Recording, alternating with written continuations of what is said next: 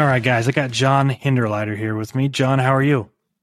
I'm doing wonderful, Jeff. How are you doing today? I'm good, good. So, John, you are a U.S. Coast Guard veteran. You spent a lot of time in the Coast Guard. What did you do? How long were you in the Coast Guard, and kind of what did you do? So I spent 20 years in the Coast Guard Reserves, 4 of those years after 9/11 on active duty. The bulk of my time in the Coast Guard was at the United States Transportation Command in Scott Air Force Base, Illinois. And so the Transportation Command moves everything in the military. They're the logistics hub. So people, bullets, airplanes, whatever has to be moved, they're responsible for doing it. And all services, Army, Navy, Air Force, and even the Coast Guard, need something moved to some other place. And some services can do that move 100% on their own.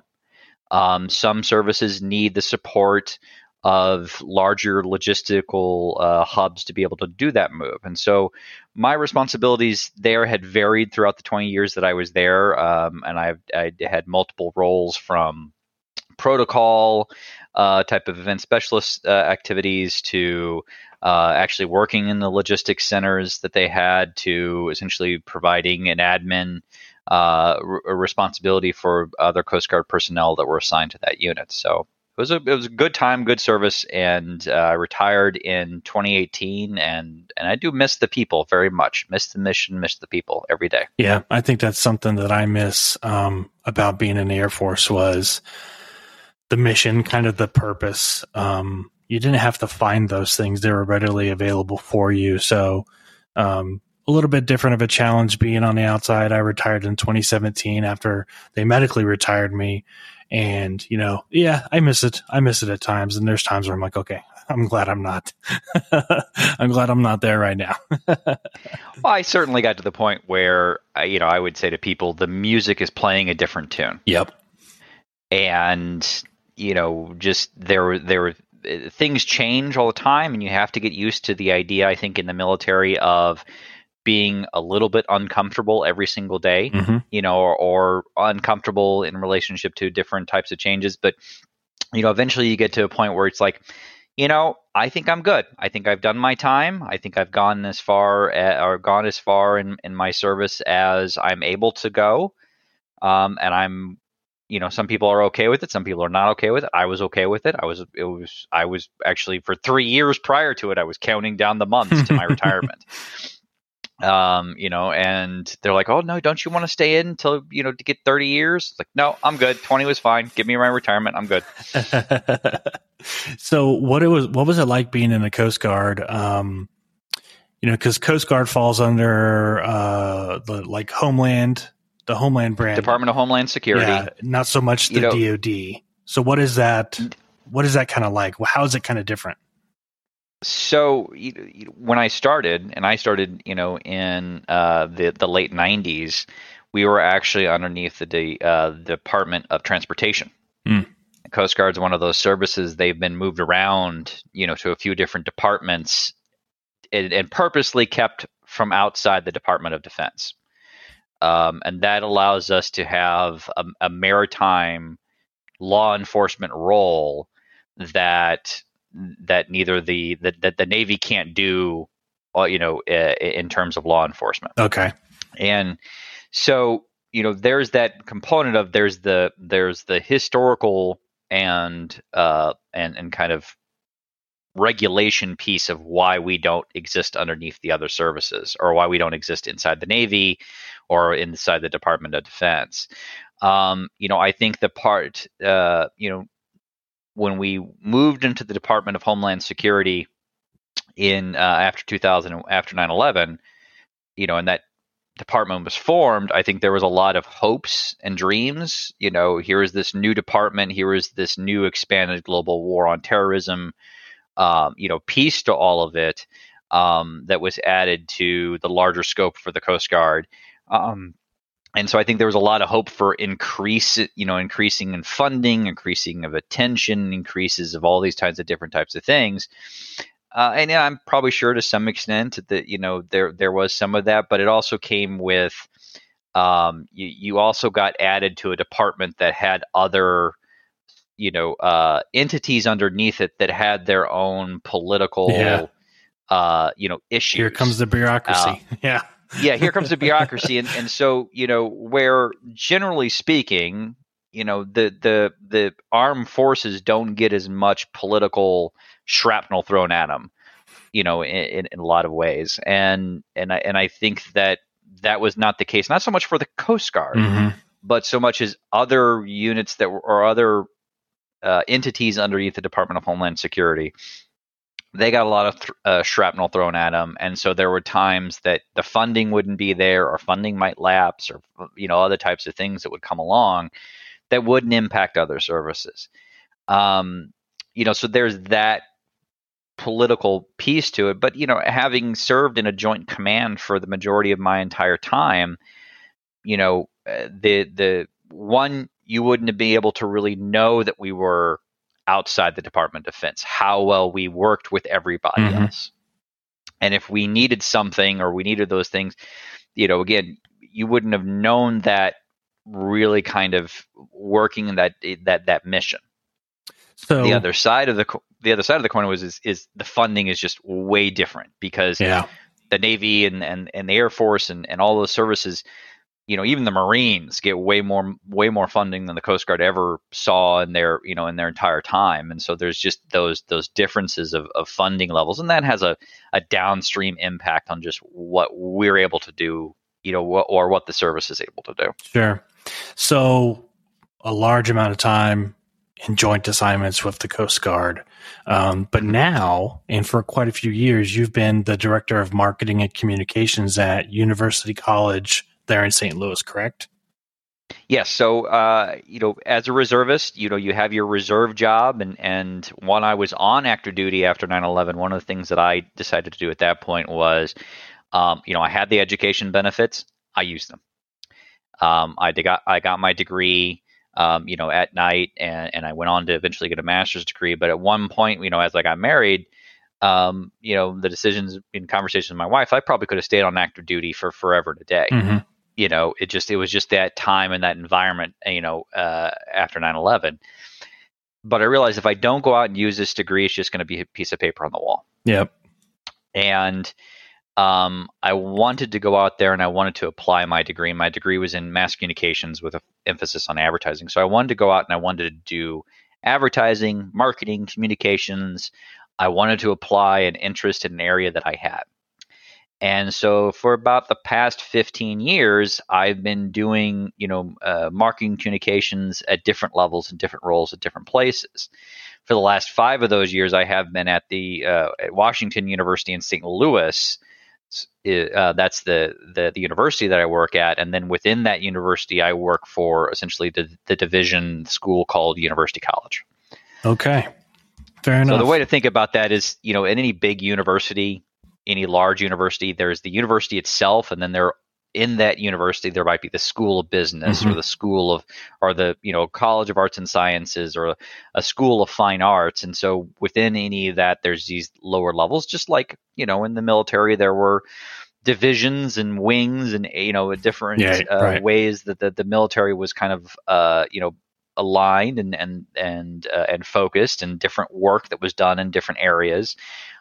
Same thing within a university. There's, divisions and schools and levels and centers and departments, and you just have a specific role. And so where I'm at in University College, the focus is on continuing education, adult education, providing those individuals that want to come back to college for a bachelor's degree or a master's degree, or just in pursuit of a certificate or lifelong learning, that they can come back and they can pursue that at a pace, at a schedule, that they choose or that they want to focus in on in terms of what they want to learn. And so we offer that kind of flexibility. We offer that kind of adult learning environment, that flexibility for evenings.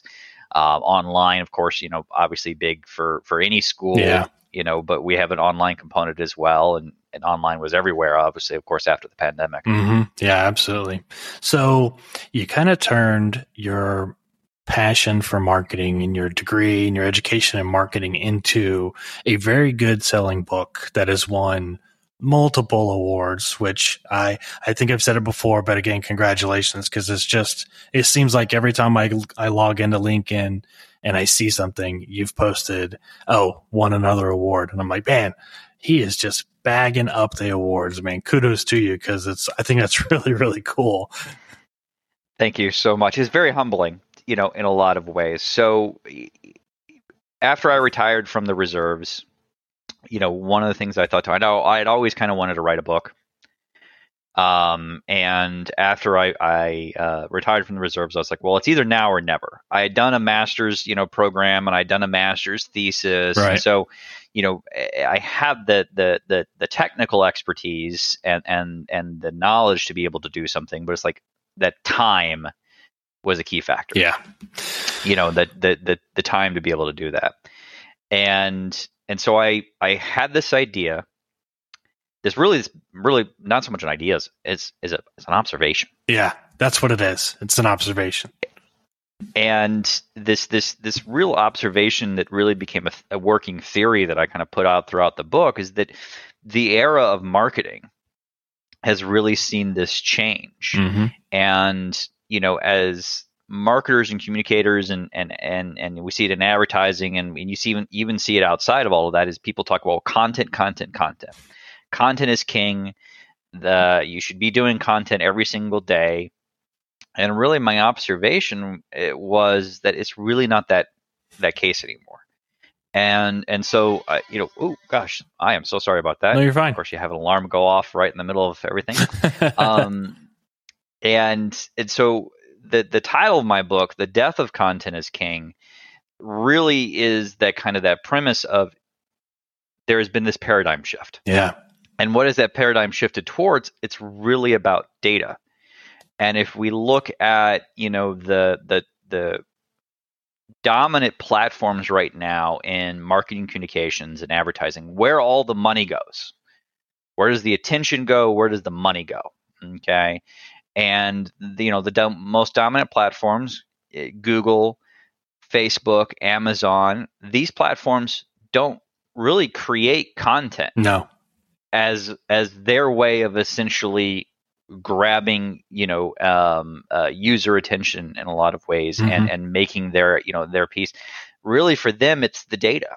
Yeah. The data is what they've used, and the data algorithms, they creating personalized experiences for your search, personalized experiences for your social feeds, personalized shopping experiences on Amazon, down to personalized pricing. They get so much of my money. And it's not just them. It's not just those dominant ones. Yeah. If you start pulling out of that, and you look at Netflix, you look at companies called Fanatics, and Disney or Walmart or a lot of these other companies, they have made huge pivots and huge focuses and huge investments in their data-driven operations. Mm-hmm. So how can we really, as marketers, advertisers, or communicating professionals, or people trying to build services or platforms or organizations that are trying to attract consumers, to pay a service or buy a product, how can we really say, well, it's going to be all about the content? Yeah, that's hard now. It's hard now, and so it took me it took me about a year to write the book, and I have over. I think the biggest thing about it is not just John's opinion that this has happened. Mm-hmm. I took the time to do a ton of research, and I include all that research in the book. I have over 200 cited sources. Oh yeah, just a massive amount. Every page, I was like, wow. I was totally impressed. It was, and I don't want to say this in a like a negative way, but it was almost like a textbook. It was just loaded with information. And then when I found out you were at a university, I was like, oh, well, this makes sense. Like this was a huge research project for him that he turned into a book on a great premise and a great idea. And I was like, wow, this is heavy. Like I had to read through it like several times, flipping pages, going back. Like, did I understand that? Like there was so much to it, but it makes so much sense, like what you're saying, because, Facebook used to be, when it first came out, was a social media site. You posted a picture, you posted a comment, and then people replied or liked it. And that was kind of the premise of it.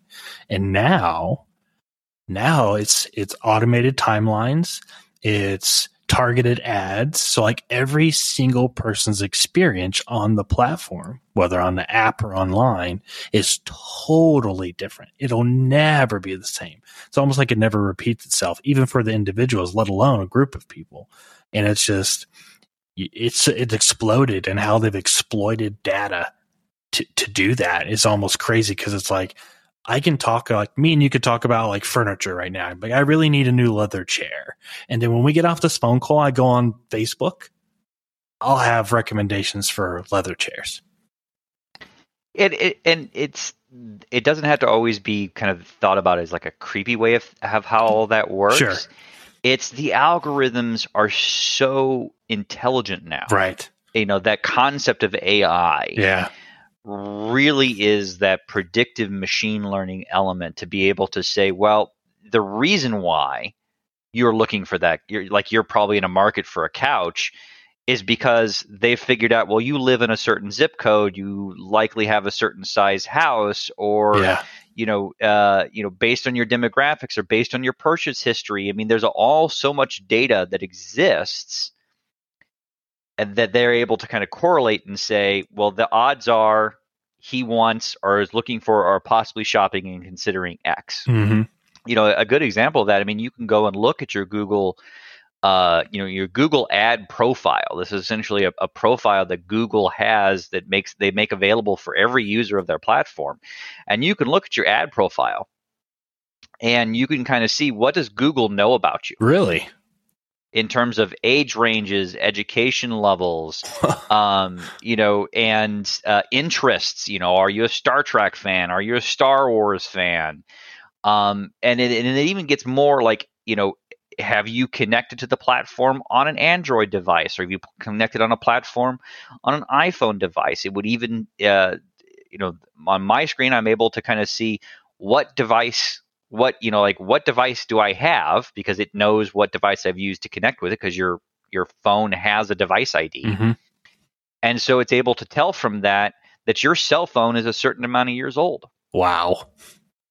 Okay. And what carrier you used, so that all of that data can be combined and segmented and organized in such a way that, if they wanted to target me with, a Star Trek celebrity promoting their new flip phone that looks like a tricorder on the Verizon network that I'm on, and because my phone is eligible for an upgrade, they can offer in a special upgrade deal. They can have a message that is that customized, because all of that data is available for me. And it's so incredible too, because it's like, it's just thinking about it and thinking about how it's evolved, because, years ago when we were getting ads for stuff that was tailored to us, but maybe at the wrong time. Like, trying to sell flannels in July. I love flannel shirts, but not in July. But it seems like it's changed so much that I don't even have to look it up. I don't have to look it up. I don't even have to have a conversation with my wife about it. It's just like, it knows me well enough to know, hey, come September, let's start showing Jeff ads on jeans and flannel shirts and boots. And it's like, wow, it's so crazy how data has, like what you said, data is king now. Content, posting pictures and content and captions is not it anymore. Trying to stay caught up, you got to stay caught up with the data.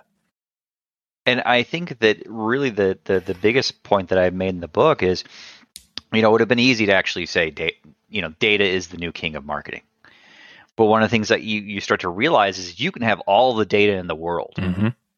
But if you don't organize it correctly, if you don't use it correctly, it's going to fail you. What are you doing with it? What are you doing with it? You could have, a ton of data about your consumer. You could have a very complete, accurate database of 10,000 of your last customers. But if the last piece of data that you have there is 12 months old, how reliable is it? Right. I think really what it comes down to, what makes these platforms powerful today and they'll be powerful tomorrow and they'll be powerful for a very long time, is that users, us as the consumers, are coming back as users to these platforms and using them again and again and again. We're continuously providing our data to them. because we're making a choice. Basically, we're voting with our voice, as I kind of say. Mm-hmm. And really what we're creating is not so much data as the new king, but really a data democracy. Because people can go and they can take their data and they can really kind of taking their interactions, their activity, their passive attention, their active activity, and they can go to another platform. You see that with young adults right now in TikTok. Yep. People could start, looking and using DuckDuckGo as a search engine, or Walmart Plus, because Walmart's just come out with that, type of piece. We can go to other platforms and take our activities and take our pieces over there. And that really makes us, the consumer, really the driver of a lot of, of this effort. And it forces the platforms to be better about how they use the data that we give them, mm-hmm. so that the product becomes better, or a product or service becomes better. It forces the advertisers, the marketers and the advertisers that are using, the data they're getting and they're advertising on these platforms, to be better at their jobs. Yeah, they've gotten better. The worst thing you could do is I always say in marketing, right message to the right person at the right time. You mess up on any one of those, and 99 times out of 100, you've lost that potential customer. Mm-hmm. And I think that's, what we can do now as marketers using data, is to be able to deliver all of that right message, right time, right person, but also we can measure, did it work? Right. And in the more traditional marketing elements, even in the early days of digital, that wasn't the tracking pieces, the monitoring of the pieces wasn't really as possible in the moment. So you could put a billboard campaign up, you could put a radio campaign out, you could put a Super Bowl ad, and you put all this traditional media out there, and you don't know if that's driving the consumer or not to purchase your product. Yeah. With digital ads, you can actually see the activity related to all of that, and that can make for much smarter marketers. It's crazy to think somebody could run the same Super Bowl ad today that they did 15 years ago when digital was first really breaking out. And the difference would be, back then, they essentially had to wait until sales figures came around to see if it worked. Now they can log on by the end of the day and be like, oh, we had 5,000 clicks on that ad. Same commercial. Oh, same commercial.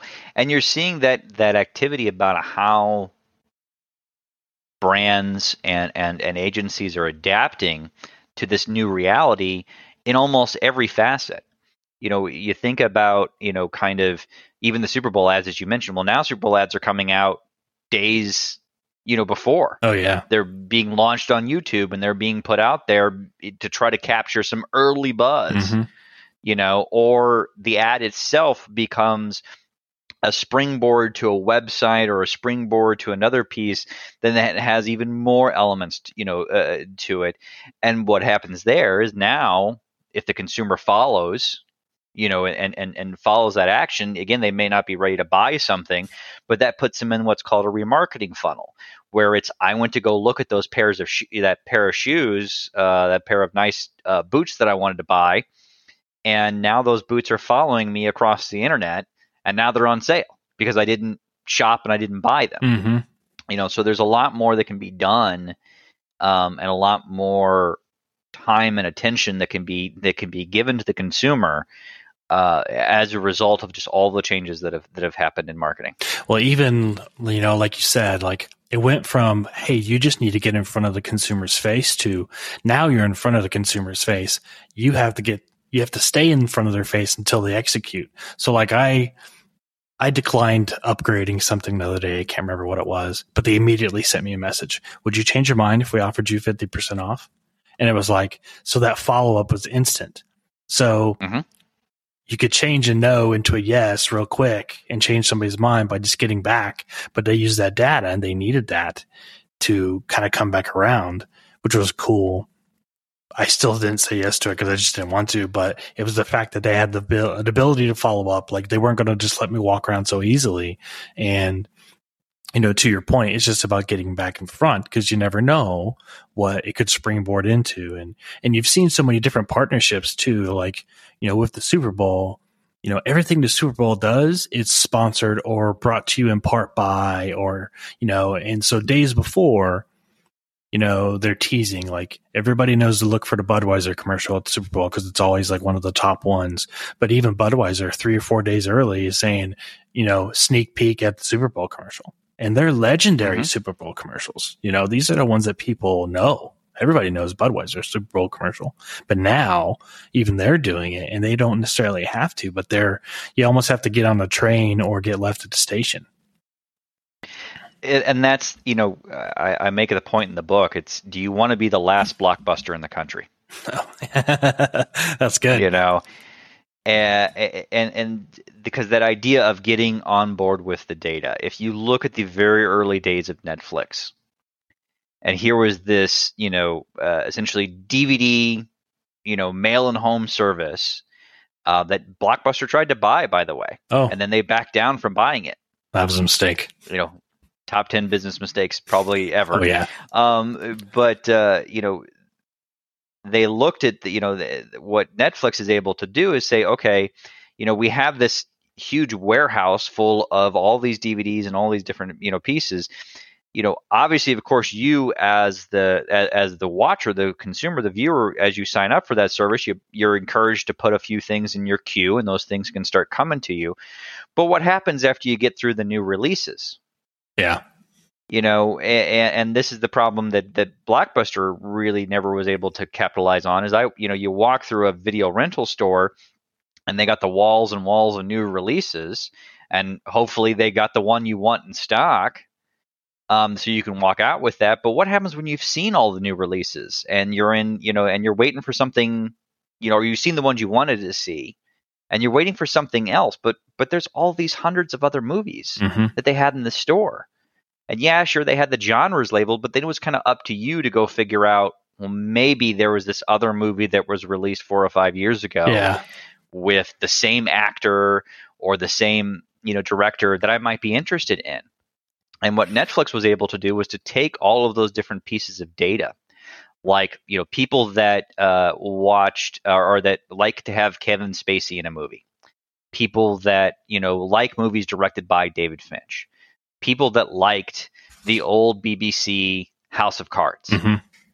And they were able to correlate all of that data and be able to determine, well, you know what? We can develop the House of Cards show directed by David Finch or produced by David Finch and was starring Kevin Spacey on House of Cards.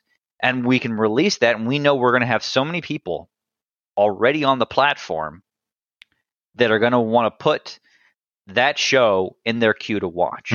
So every time you're rating something, when it used to be the star system, now it's the thumbs up, thumbs down system, all of those different elements are being used to determine, well, what should I recommend to you next? Because what Netflix wants is for you to stay a Netflix subscriber month after month. Right. And so whether you're talking about new content that they develop or catalog content that they have, they've got to figure out a way, well, how can I recommend stuff to Jeff that Jeff wants to watch? And then how can I reference stuff to Joe that lives across the street from Jeff?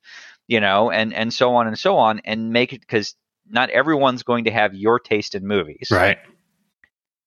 How can we curate a feed of movies that are unique to all of that? And they use data to be able to achieve that. It's a total customized entertainment and shopping experience. Like, your life is almost completely customized now, from the minute you walk into a store too. I mean, even stores are going digital and have digital things now. And that's why the movie video rental stores and even libraries libraries and bookstores have died. Barnes and Noble survived, but even they cut stores because, people said, I can read my book on my iPad, my iPhone, my Kindle, my this and that, and I can take a book with me everywhere and it doesn't take up any more space. So it just turned into this massive explosion of data. What was it like for you telling people the idea of the book? Because when you hear the death of content is king, people kind of go, what are you talking about? Content is all I absorb. How is it dead? What was it like explaining, like, no, it's not that it's dead. It's that there's been a shift, like you said. There's either, it's interesting. That's a great question, by the way. I think about it, some of the response, and I think in the content marketing realm, there's just that silence. They don't want to recognize that because it's the industry. Mm-hmm. And I understand that, I respect it, but I almost want to say you need to read the book, because I'm not basically saying that stop doing content altogether. I'm saying the kind of the spray and pray aspect, we're going to do this and we're going to get you the number one search result on Google, by doing all of this free content, or we're going to help make this particular campaign go viral. That's just not going to work anymore. And I think the reality is the more,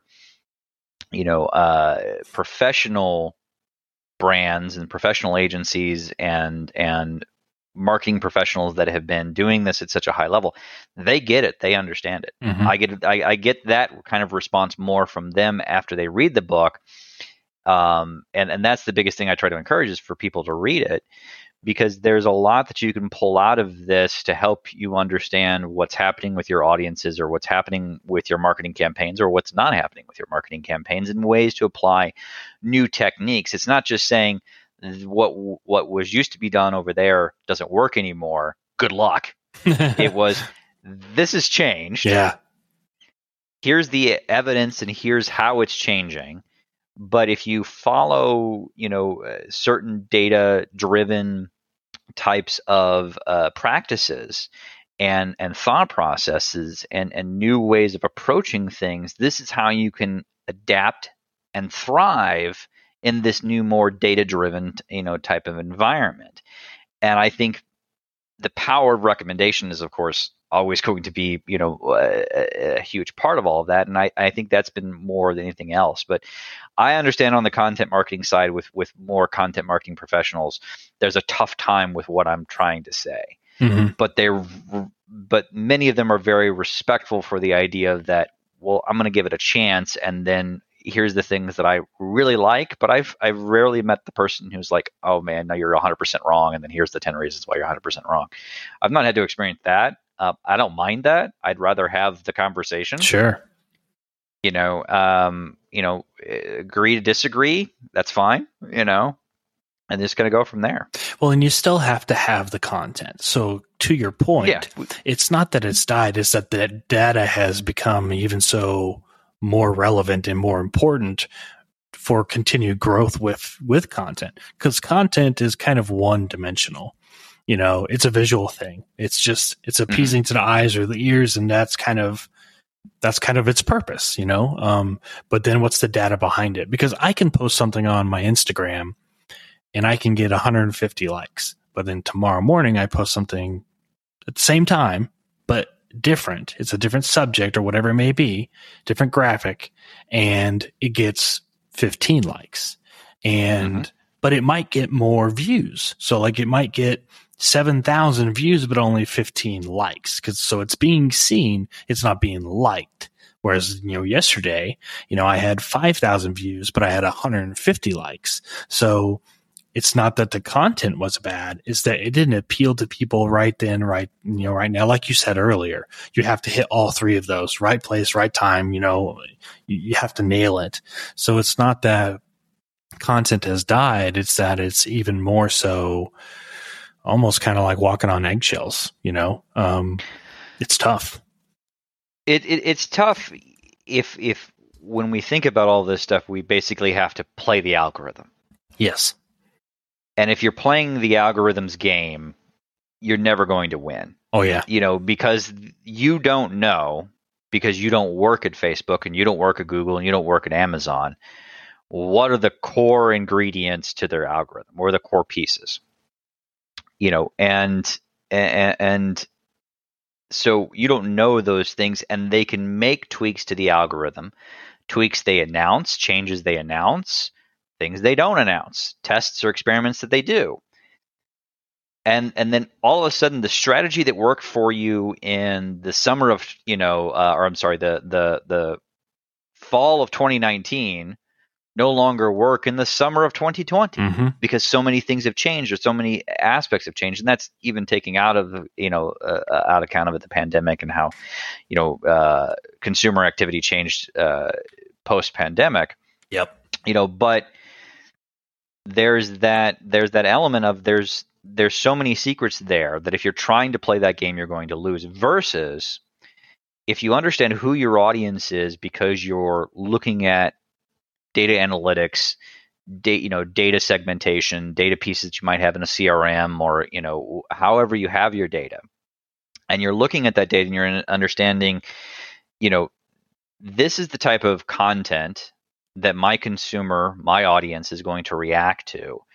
And then you're able to adjust your message to be more personalized, dynamically personalized is one of the core concepts I have in the book of how to take your content and dynamically change it based on a few different types of criteria. Again, based on the data, because the Super Bowl is one of those national events. We mentioned the Super Bowl a few different times. It's one of those national events that's almost global in a lot of ways, but national, and a lot of people watching it from all different parts. And it's not just the two teams that are playing. Oh yeah, that it's only really those audiences, the people that like those two teams. That one's a national type of piece.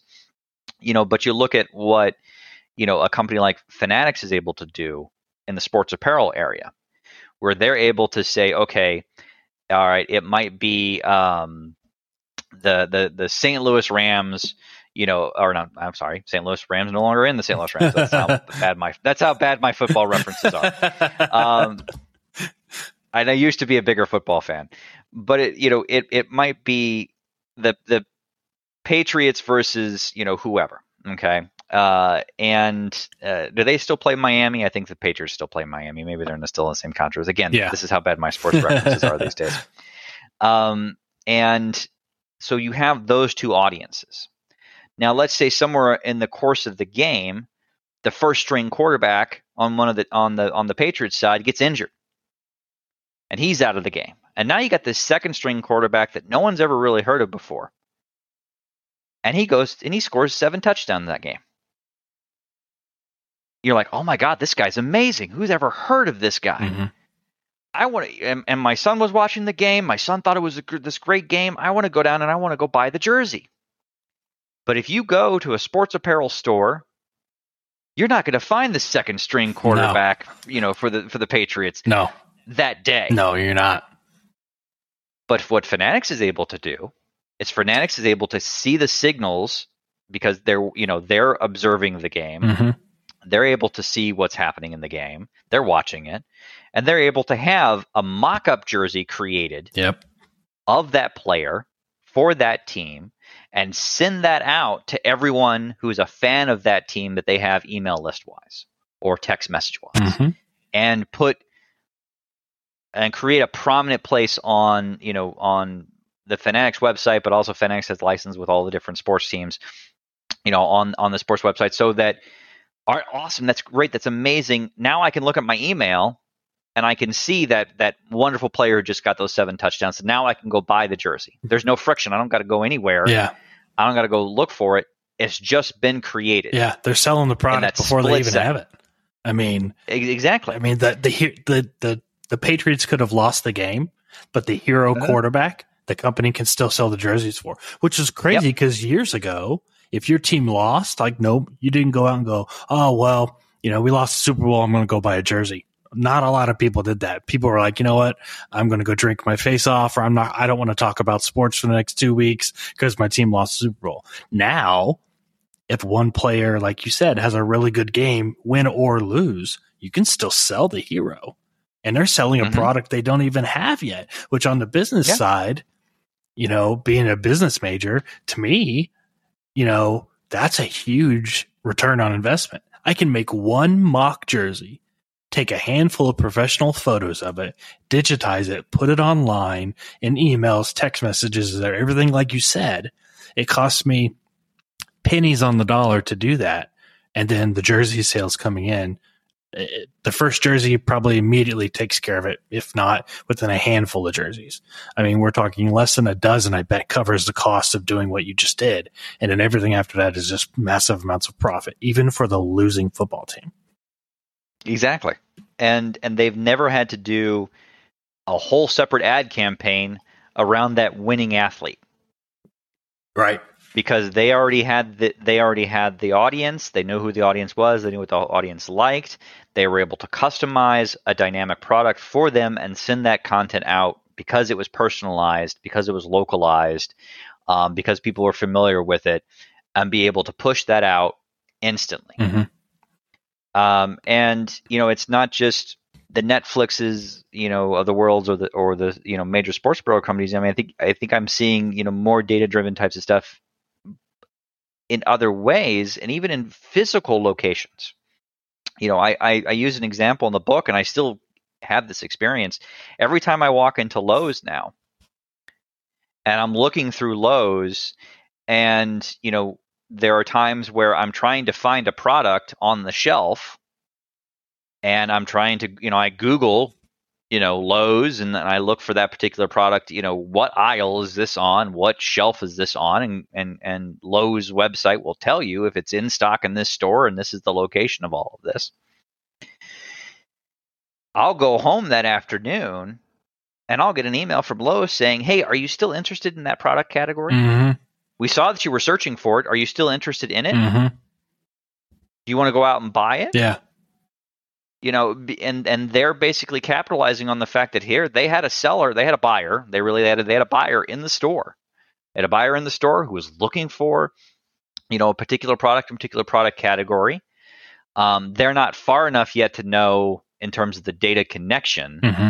between retail and digital of whether or not I bought it while I was in the store. But they can certainly ask me the question just in case, hey, did you buy this, or are you still looking for things in this category? And again, that can definitely be another way to pick up a sale, because that email doesn't really cost them a whole lot. No. And there's times that they've been able to do that it's not always about I'm logged in. Yeah. I'm logged into the Lowe's website. It's just I've got to the Lowe's website through Google, and Lowe's made the connection between my device ID, my search history, my purchase history, my email address, because I use the military discount through Lowe's. Yep. So they have my email address, they have my phone number.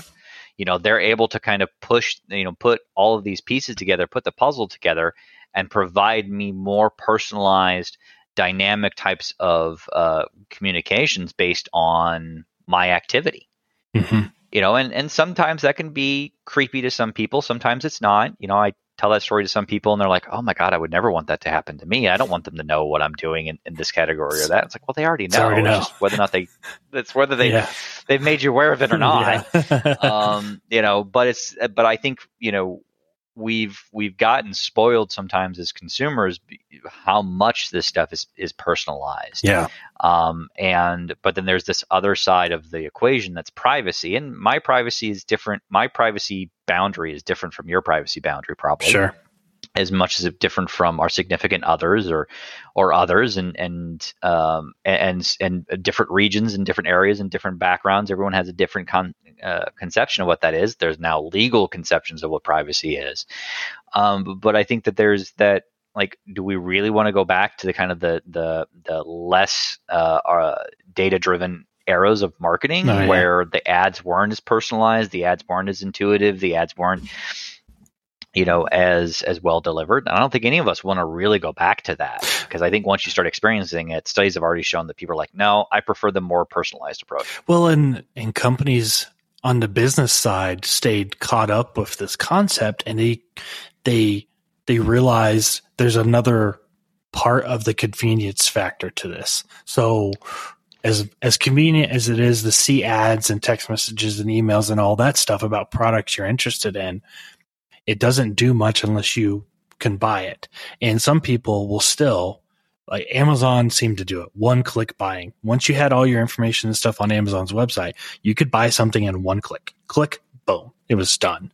You didn't have to think about it. So it eliminated the thinking twice about your purchase. Do I need to buy this? Do I really want it? Is it nice to have? Is it necessary? But all that went out the window. If they could show it to you again and you could do a one-click purchase, verify your information, and boom, it was done, they were capturing sales like a whole nother.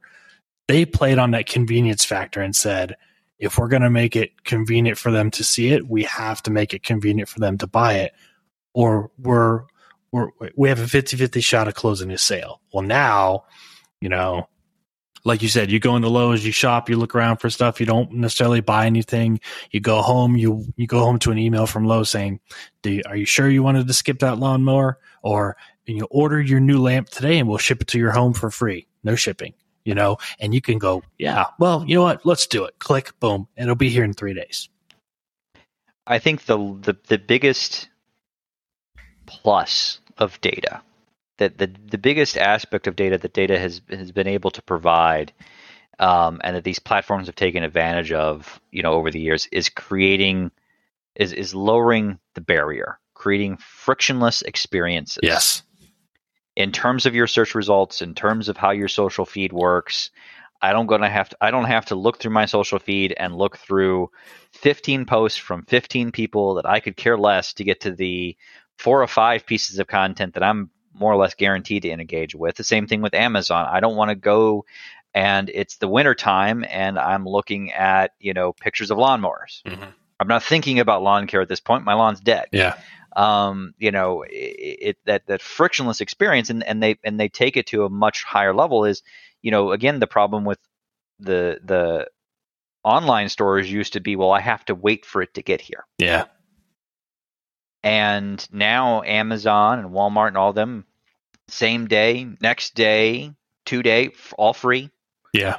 That's where that's the world that we're in now. It's so frictionless. It's like, well, I'm in the Barnes and Noble. I might as well buy the book. But then there's that other part of that same brain that you've almost, that they've kind of trained you in some ways. I almost want to say, not that they focused on that kind of training. It's like, well, let me check what this price of this is on Amazon. Mm-hmm. Oh, and you're 100% right correct. Here. I could buy this book right here. Yeah. Or I could, look at it and I could know it can almost be in my at my house the next day. Yep. Or within a few days. Well, but it's changed. And there's power in that. It's changed our thought on waiting, though. Like normally, I'm like, no, I need it. I'm going to go buy it at the store now. I'll spend the 30 minutes running downtown and doing it. Now, I'm like, well, I'll just put it off till tomorrow because it'll be here tomorrow. I'm a Prime member. I'm just going to put it on my cart and it will be here. It's we're Walmart Plus members, and it's like we'll have that delivered to us, the next day, or schedule our delivery time for our various different pieces, and then because they have all of this data about our activity, they're able to say, okay, well, we notice you've selected a grocery delivery slot for next Friday. Here are 15 items that you've been adding to your cart last time. Do you want to add all 15 of these items to your cart the next time? Yeah. Yep.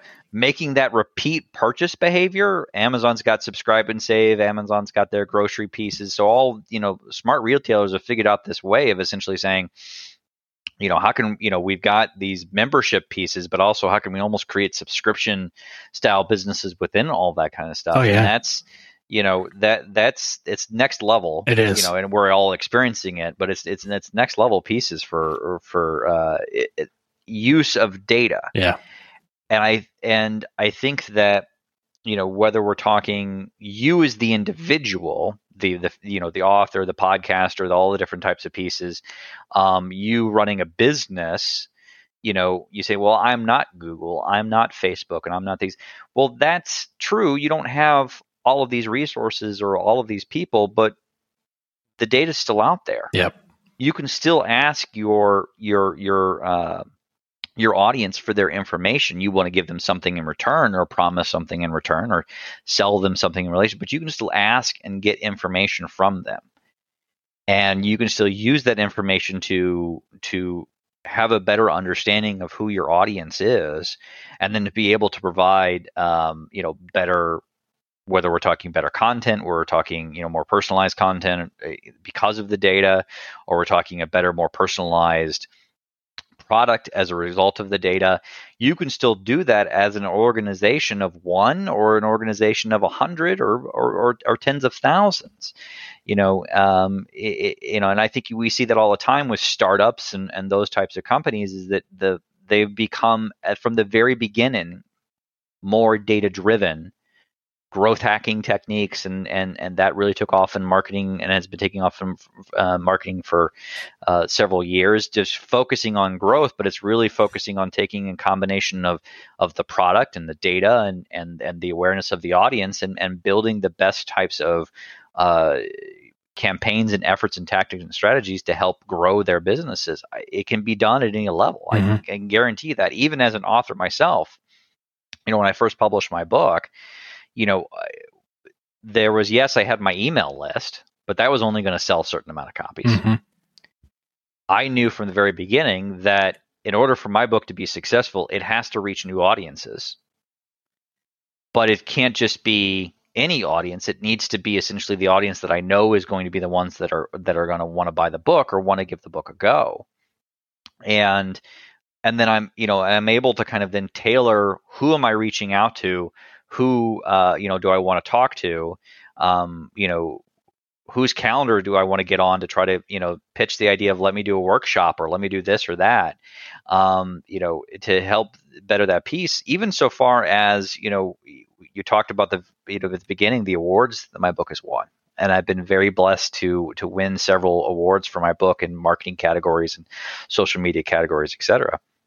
I used a service called Award Pro that essentially is there for authors to be able to say, well, you put your book information, Book Award Pro is I think is the full name of the service, and I put the information in about my book, and it's like a subscription fee, and then they go out and they found, here are the different book contests that have categories where your book can enter. And so I was using data, and they're using data and those types of pieces to determine, well, here are the different book categories and places where I can go put in into these competitions and submit my book for these competitions. So there's data on the front end of all of that.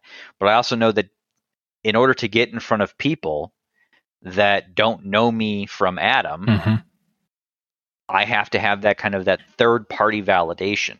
That other piece, if somebody else is saying that my book is good, and not just my book reviews. And the awards are a way to do that. And I went so far as, after every single one of those LinkedIn posts and those Twitter posts and those I would post those on my Facebook as well. After every single one of those posts, I'd then go into the Amazon sales data page, and I could track all the charts in relationship to how many, essentially, where all the spikes were and how many copies were sold, or infer in some ways with sales data rank how many copies were sold. But then I'm able to see, well, what kind of spikes do I have? And that third party validation then helped the algorithm be able to, people liked that kind of content. They were like, oh, this is great. Awesome. Congratulations, John. I got in front of more people as a result of all of that. And on average, each of those awards created, 700% or higher spike in my sales data for those weeks. Wow. So I'm able to know, it's like, okay, I got my first award. Then I watched the long tail of the data afterwards, and I'm like, all right, well, it's definitely going to be worth the expense to continue to submit for more awards, because it has this, other effect to it. And so even as the individual marketer, I know this is what I'm able to do, with data, and adjust how the tactics and the strategies that I have in relationship to that. So how many awards have you won so far? So in total, I've won, I have to actually count. I've won 6 awards. 5 of those winning in marketing categories or social media categories. I was a finalist in the business and sales and finance category for the Independent Author Network Book of the Year. But the only time I almost basically have not won one of these is when the book category is not marketing. Mm-hmm. For every marketing category, cleaned house, or social media category, it's one. And some of the ones that I'm really proud of, like the New York City Big Book Award for 2021, hugely proud of that. The annual National Indie Excellence Award, the International Impact Book Award, just huge competitions. And you can see how many books are, there's the runner-up sometimes, there's all, you can just see the plethora of books that are being submitted to all of this, and just the caliber of the judges or the caliber of the competition that you're up against. And so I'm very proud of the response to the book, both from people in the profession of marketing communications that are reading it and going, God, this should be a textbook. Yeah. You said that at the beginning. This should be a textbook. Yep. It's funny you said that, because one of the Amazon reviews that I just got earlier in the week was that was the first thing that they said was, this should be a textbook in marketing classes. So I have that response from people in the profession, and I'm like, I'm great. This is reaching the audience that I want it to reach, and it's getting the response that I want it to have. But then there's also this level of recognition that it's getting at kind of that national literary world of being able to say, these are great books, etc. Well, it's no longer word of mouth. It's no longer being on the top shelf at the bookstore or being on that front display when you walk in. It's about the algorithms, the reviews, and there's multiple sites for reviews now. It's no longer just Amazon. Mm-hmm. There's Goodreads, there's, Book Hub, and all these different places you can go. I mean, every place has a review on it, whether you buy it from them or not. You could go leave a review everywhere if you wanted to as a consumer. But Amazon's king. Yeah, sure. Yeah. I mean, it's hard to beat that. I mean, but what was it like for you as a marketer marketing a marketing book? I've spent, 15 years in marketing, and this is the first time I've ever had a product that's mine. And I think that brings a new level of self-awareness, mm-hmm. because it's really, at the end of the day, I'm marketing my book, but I'm really marketing myself. And it's a large, essentially, element of your personal brand, and your professional reputation. There's a lot of new there, where you have to, in some ways learn what's going to work for yourself and what's not going to work for yourself. I can't post, to LinkedIn or Twitter, quotes from the book or pieces from the book every single day. The algorithms themselves are going to essentially wash that out. Sure. But, but even my own audiences that I built up, they're not going to want to see that every single day. Mm-hmm. So it's understanding, kind of as a marketer, whether we're talking, it's my own product, or, if it was, talking about the work that I do, professionally, it's, well, what's going to work, for the audience, and then at what point does it become spam, or what point does it just become noise or something that they ignore? But what are the things that I'm going to have to do that are going to have the best impact for book sales today? Right. How can it relate back? But what's going to have the biggest impact? Because, budgets are finite, because it's yours. It's your own money, mm-hmm. that you want to put behind this. Okay. What's going to be the best use for my dollars? What's going to provide me the best return on investment for that? Which is, again, all marketing decisions that we make. You become your own worst kind of boss in some ways, because you're always kind of thinking to yourself, God, is my website good enough? Yeah, there's a lot of risk. Does the book cover look professional? Does this look professional? Is this the best use for, this $100 or this, whatever the investment is, even investments of time. Mm-hmm. I had somebody who reached out to me, I've had some interest in my book from Canada, and I've, had a few interactions with individuals from Canada, but then I had this interaction or this request from the Philippines. And I was like, I I honestly, I had to make some assessments and look at some other pieces of data. I'm like, I just don't feel like that there's an audience over there that I'm going to be able to really. Yes, you know that person had a podcast too, Mm-hmm. but it's like, yeah, you have this, but I don't really feel like there's going to be the best fit from what I'm talking about or what I'm doing. My audience, I don't feel like is there, and so you have to make again those kinds of decisions as the author, also as the marketer. What's going to be the best use of my time, because I still have, a full-time job. Yeah. I still make room, I still have to do the work, and do all this stuff because we don't make money off of these books. Yeah. Yeah. It's definitely one of those things where, and that's something how I've kind of been approaching it is I'm not selling the book. I'm selling myself. Mm-hmm. I'm selling what all comes with me, and I'm selling, my lifestyle. I'm selling your lifestyle. What are you about? What are you interested in? You have to sell that because, a book doesn't make a ton of money. But, if you look at guys like, I use Jack Carr a lot. He's a fiction writer. Jack Carr sells books. Jack Carr doesn't just sell books. He has major gun manufacturers that support him. He has coffee companies, clothing. I mean, today he posted online, he has his own little action figure. He's making residual money off of the book. The book is something that everybody looks forward to him releasing every year.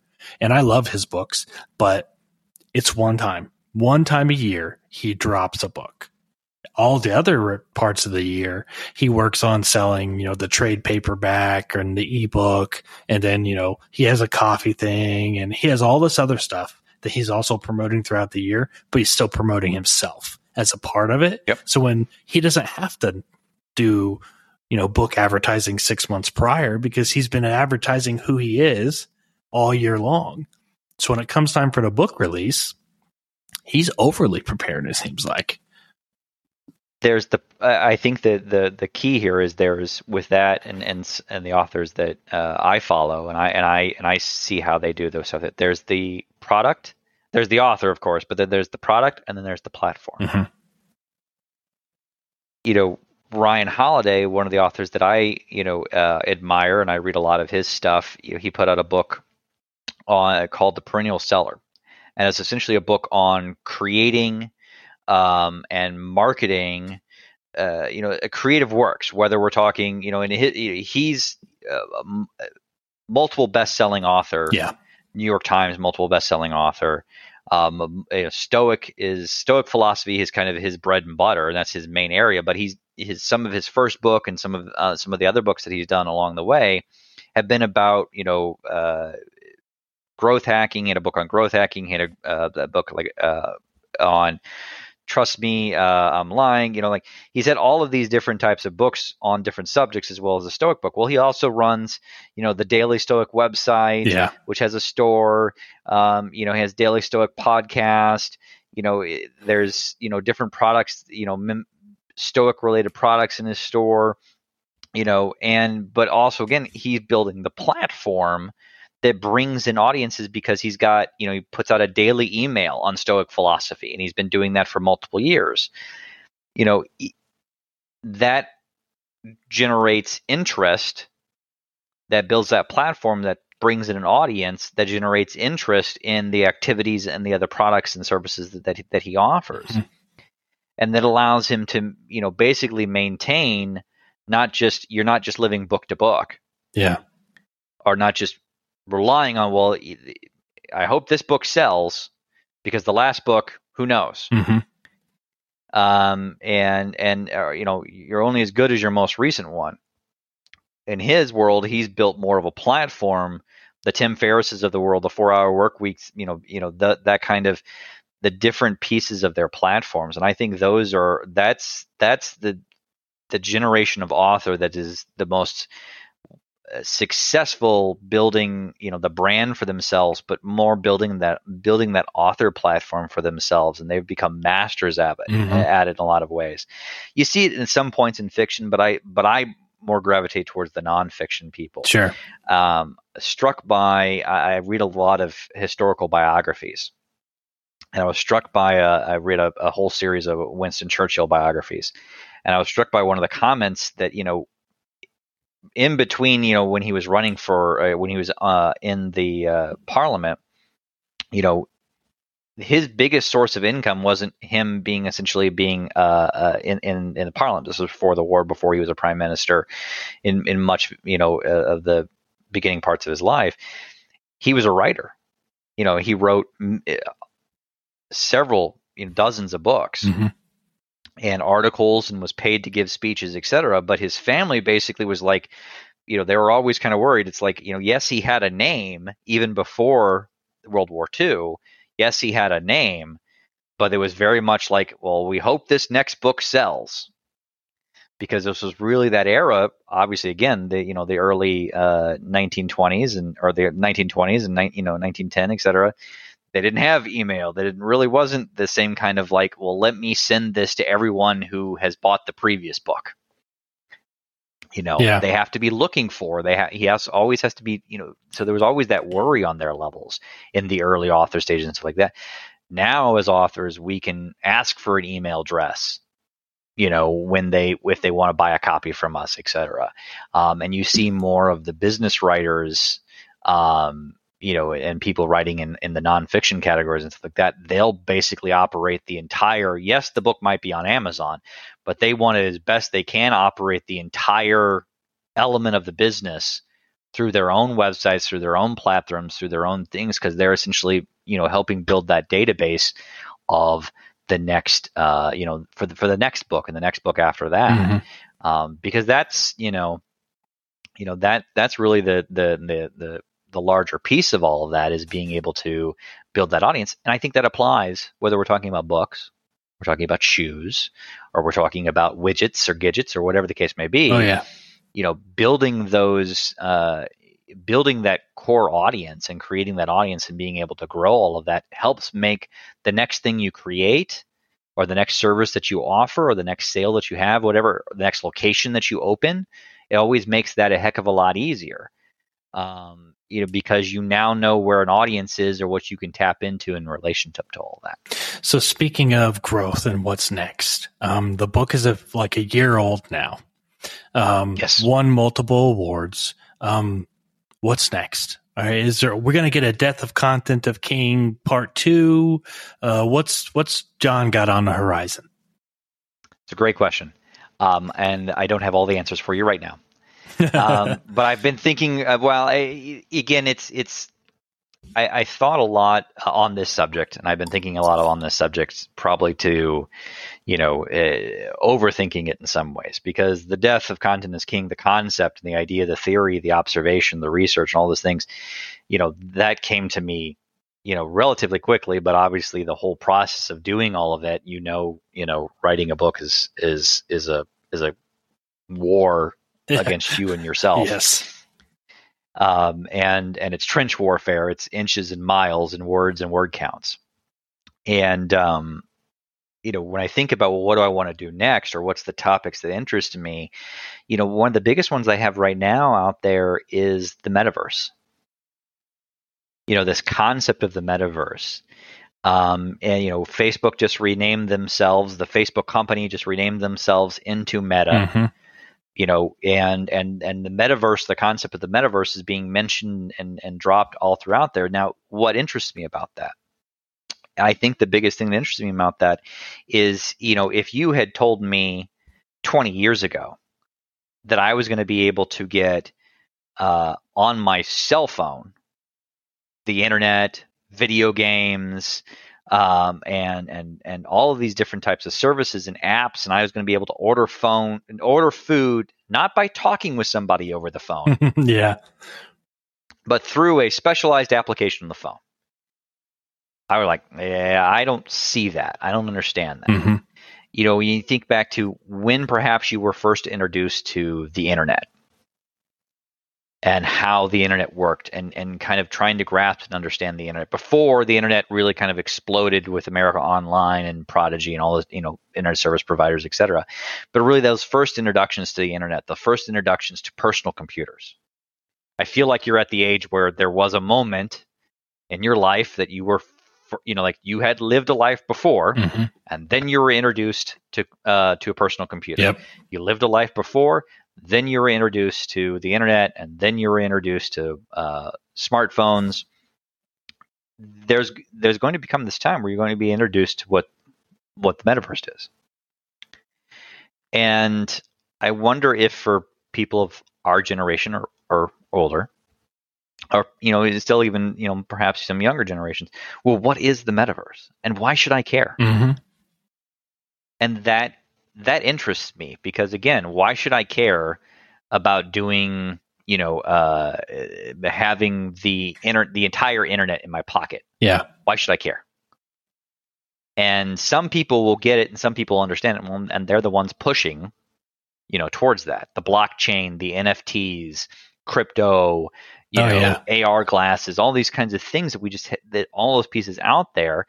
But I would say there's 10% of people that understand anything about it, and there's 1% of people that are making it happen or making something new there and relationship to that. But then there's the rest of us. And I really am interested in the concept of helping the rest of us understand what the metaverse is. Okay. What format that takes or what that looks like, I'm not 100% sure yet. Is it a newsletter? Is it is it a podcast? Is it an ebook? What is it? But it's been an area that I've been talking with a few colleagues and others, where we start talking about the metaverse. And again, there's people who are really into it, mm-hmm. and they really want to start pulling apart different aspects of it and wanting to just chat me up and until my eyes bug out of my head.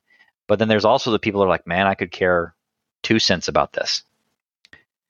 Yeah, but we used to say that the same thing about all those other pivots and technological leaps. We say those same things. Why should I care about that? Exactly. I remember when Facebook first came around, and Facebook was all about college students. Yep. It's like, well, I was not in college. I was in the college of the military at the time. It's like, this wasn't for me. Nope. I'm not looking for a date. I'm married, whatever the case may be. It's like, this isn't for me. And, but then now can you think of how you're going to interact with friends, colleagues, family, etc., that doesn't exist without Facebook in some ways? Yeah. Especially if everybody's living in different parts of the country, and we don't call our mothers as much as we like to pretend we call our mothers, mm-hmm. So now we can't think of that world prior to that, but that's what things were. And I think that that's part of what might be coming with the metaverse. Now, I could be wrong. Mm-hmm.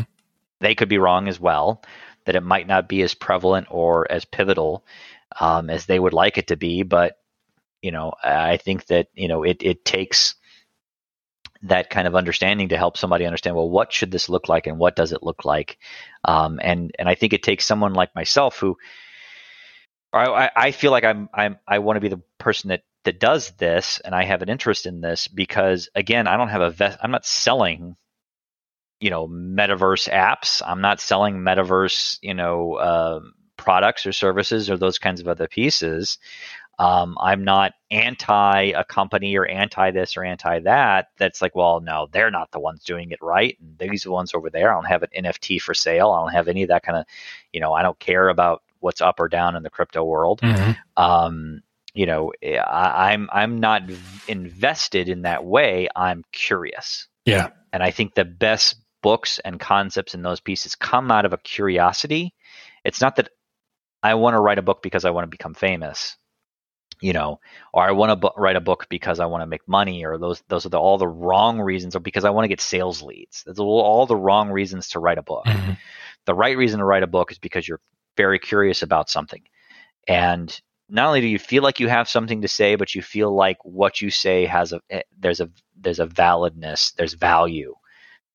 Value, is key to all of that. And I think that's a good reason to write a book and a good reason to explore a topic. And I find value in this topic right now. That's a very interesting interesting topic, and I look forward to potentially hearing from you about it. If you haven't picked up John's book, The Death of Content as King, you should.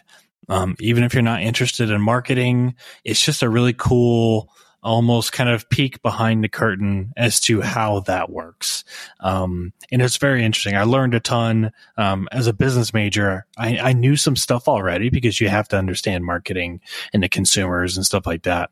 But to hear it from a marketing expert really drilled down all the way, it's very interesting. I mentioned that it's like a textbook, and it's not in a derogatory way. It's that finite of details and that amount of information. It's fantastic. You absolutely have to go pick it up. John, it was a pleasure having you on today. I want to be respectful of your time. I enjoyed the conversation. But this was great, man. Thank you so much. Jeff, this was like talking to a friend in the room. Thank you. This was a great conversation to have. Thank you so much for having me on and sharing, my book with your audience. And I look forward to seeing more from you and hearing more from you. And, obviously, of course, the moment I have something new to share, you're going to be, besides myself, you're going to be the next person to know. Well, please. Yeah, that'd be great. You're welcome back anytime. And again, I thank you so much for coming on.